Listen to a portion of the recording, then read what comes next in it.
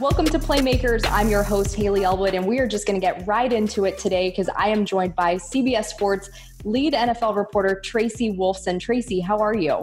I'm doing great. How are you doing? I am good. Thank you so much for joining me. You will be on the call this week with Jim Nantz and Tony Romo, coming to us from SoFi Stadium for the Chiefs-Chargers home opener. We'll get to that game in a little bit, but I'm going to start here. Week 1 in the books. We know that sideline reporters are covering the game differently this season. So what was the experience like for you in week 1? Yeah, it was very different. It was certainly strange, from just even getting to, the hotel and the stadium to, the testing side of it, to the masks, to the location, to not being on the field. I was fortunate. I was able to get out there on Saturday and kind of take a walk and see a lay of the land. And it's definitely different. So we're in the first row, which is they're calling the moat. And I think it really varies from stadium to stadium. Where I was in New England, they were extremely helpful. And I basically had the whole row to myself. There was definitely, there's NFL Network there, and there were a few still photographers, but everyone was very respectful. I didn't really have to climb around people as much. It's just hard to get from one sideline to the other. Yeah. It's different. And so especially in New England, on one side is basically open-ended. The other side, you're going up and around and over and down. And, the seats are tarped for the first 8 rows. So it's really, cumbersome to try and get there in a quick manner. Communication's important with the PR staff and finding out information and injuries as quickly as possible because you don't want to miss anything. And then the interviewing, was very strange. You're used to just sticking a microphone in someone's face, and here you are setting up a split screen. And we had a podium for Julian Edelman at post game, and they wanted to do it on the field. And he was about 50 yards from me. And here I am waving. Right. It actually made for some levity going into the interview, but it was really awkward. I think it's a week by week basis. People said to me, but you're going to hear everything. You have a better vantage point, but every coach is wearing a mask, or at least they're supposed to be. And so you're not hearing as much, and you can't see in front of the bench. You can only see behind. You can't see any angles either. So that's really different as well. But I think week 1 went really well, and we'll see how week 2 goes. So obviously you never know what's going to happen in a game, but covering a game is usually pretty standard. But what's it like taking the challenge on this year in 2020?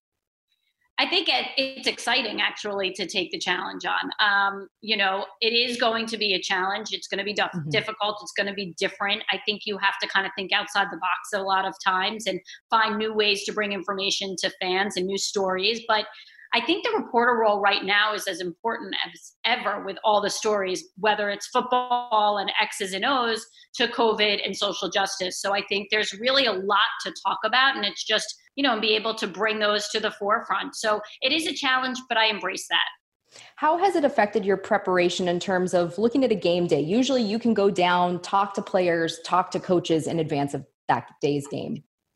Yeah, the preparation's certainly strange. You don't have that interaction in front of you. You don't have that meeting where you're all sitting in the room together and you're really kind of seeing their emotions and their reactions and facial expressions. And it's always good just to get to know a player even more. Yeah. And we don't have that, obviously. So everything is via Zoom or phone calls, and it's very different according to each team. And, conference calls we've been doing in the past, but it's just not intimate. It's hard. You only get those players. The other thing taken away basically from being in the stands and on the field is you don't get to talk to anyone pregame. So a lot of the information that I would get really comes from right before kickoff, where you're finding updates on injuries, you're finding little tidbits, or which way the wind is blowing, and how the kicker is going to adjust, and or maybe talking to a coach that you wouldn't have talked to in a meeting. And so that has been taken away. So you have to do a little extra digging, maybe extra phone calls, and try your hardest. But, I have my routine of how to prepare, and I'm going about it as of now the same way. We talk a lot in this business about maintaining relationships, building relationships, players, coaches. How are you leveraging those right now, especially in a year where you're not really getting that face-to-face interaction? Yeah, I think if you can and you can reach out and talk to someone over the phone, it's a little bit easier. but we don't share, I'm not like an insider. So it's not like we share phone numbers or, information with coaches. It's kind of difficult, and everything really goes through the PR department, but they're really helpful. And if I need a question answered on a side, or if I need a side, interview, maybe we're not meeting with, Edwards Hilaire this week, and I just wanted to pick his brain about something, maybe they would set that up on the side. And so I think you have to be a little bit more aggressive in that, in that way. And hopefully you'll get what you need going into these games. And sometimes you're not going to get that story, and you're going to move on, and you're going to try and figure something else out. So I know it's only week 2, Super Bowl 55, though, going to be on CBS this year. You will be part of that. Look, you get to make it to the AFC Championship every year, but how much fun is it when you get to see a full season through?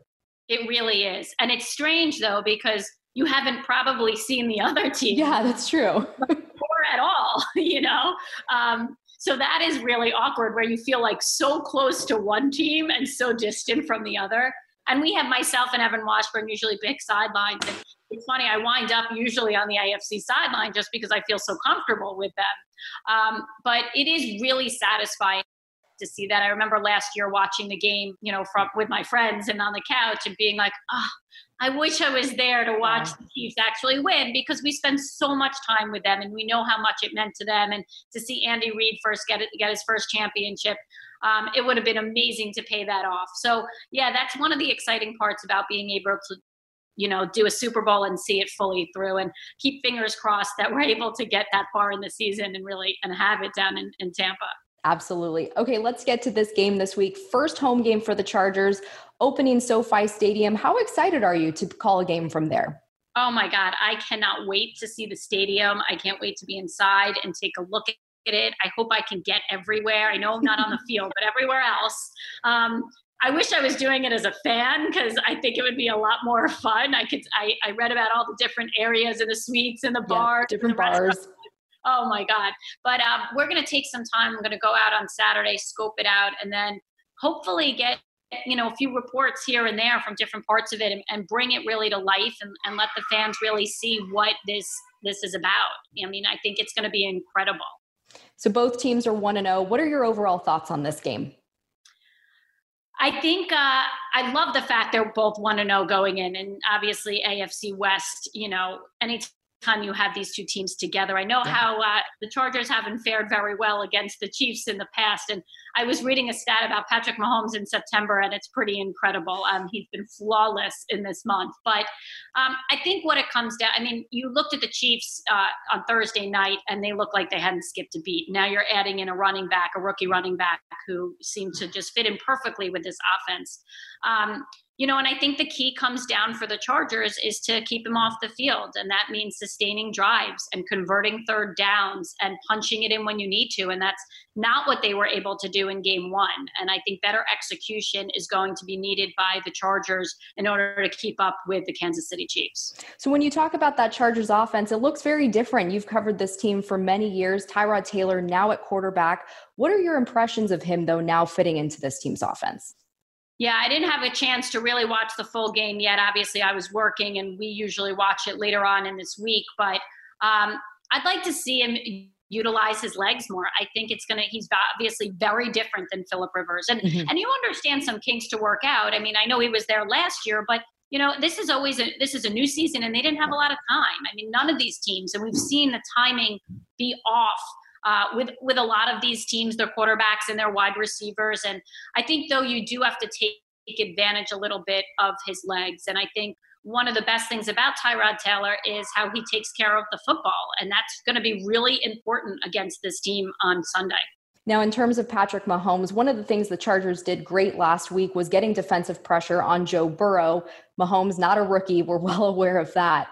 But how can they use that to their advantage in this week's game? Oh, you need to get pressure on him. You gotta, you want to say like contained in the pocket, I guess. But, you have Melvin Ingram and you have Joey Bosa, and how Patrick Mahomes has just been effusive in praise for those two guys, two of the best pass rushers in the league. And so protection is going to have to be key for Patrick Mahomes and for this Kansas City Chiefs offensive line. And I think that's going to be the biggest difference in the game is if they can be protected, if they give Mahomes time and they could, equalize Bosa and Ingram, well, I think it's going to be a long day for the Chargers. But the defensive, front for the Chargers is going to have to be key in this game. And then lastly, Tracy, can't talk to you without talking about We Need to Talk. I know that this week's episode aired this past Tuesday. A re-air will air Thursday morning on CBS SN. What can we look forward to this season? What's in store this year? Yeah, I love being part of this show, and it's something we're trying to take, even bigger and kind of rebrand it even more and bring it to the forefront. It's so amazing when you have so many women on the show with different viewpoints, and we don't only talk women's sports, we talk everything out there, but just from a female point of view, which is often very different. And so this week's show, we certainly touched on the social justice stuff we saw in week one and how it's kind of intertwined between all these sports. We touched a little bit on Osaka winning the U.S. Open, tennis championship, and her wearing the Kobe Bryant jersey afterwards, and her also wearing a face mask with, everyone's name on it each week. And so I think there's a lot to that. But then we also talk football, and we talk the WNBA playoffs coming up. And then we had the new president of the Washington football team, Jason Wright, who, by the way, when you listen to him, he wins you over, and he says everything you want to hear, very honest. He addressed everything that's happening in Washington right now and how he's ready than ever to take over and really help take that team to another level. So I think there's a lot of fun. We have a great feature on Arthur Blank that Dana Jacobson did. So we try and get inside a little bit. We don't just do, X's and O's and recap and look forward to the next week. But it was a really fun show this week. It was great to be back in studio, which we've been doing this on Zoom the last few months. So it's really nice to be back in there. Feels some sort of normalcy a little bit, right? A little bit. Yeah. Exactly. Well, thank you so much for coming on, Tracy, and we'll see you at SoFi on Sunday. I can't wait. Thanks a lot.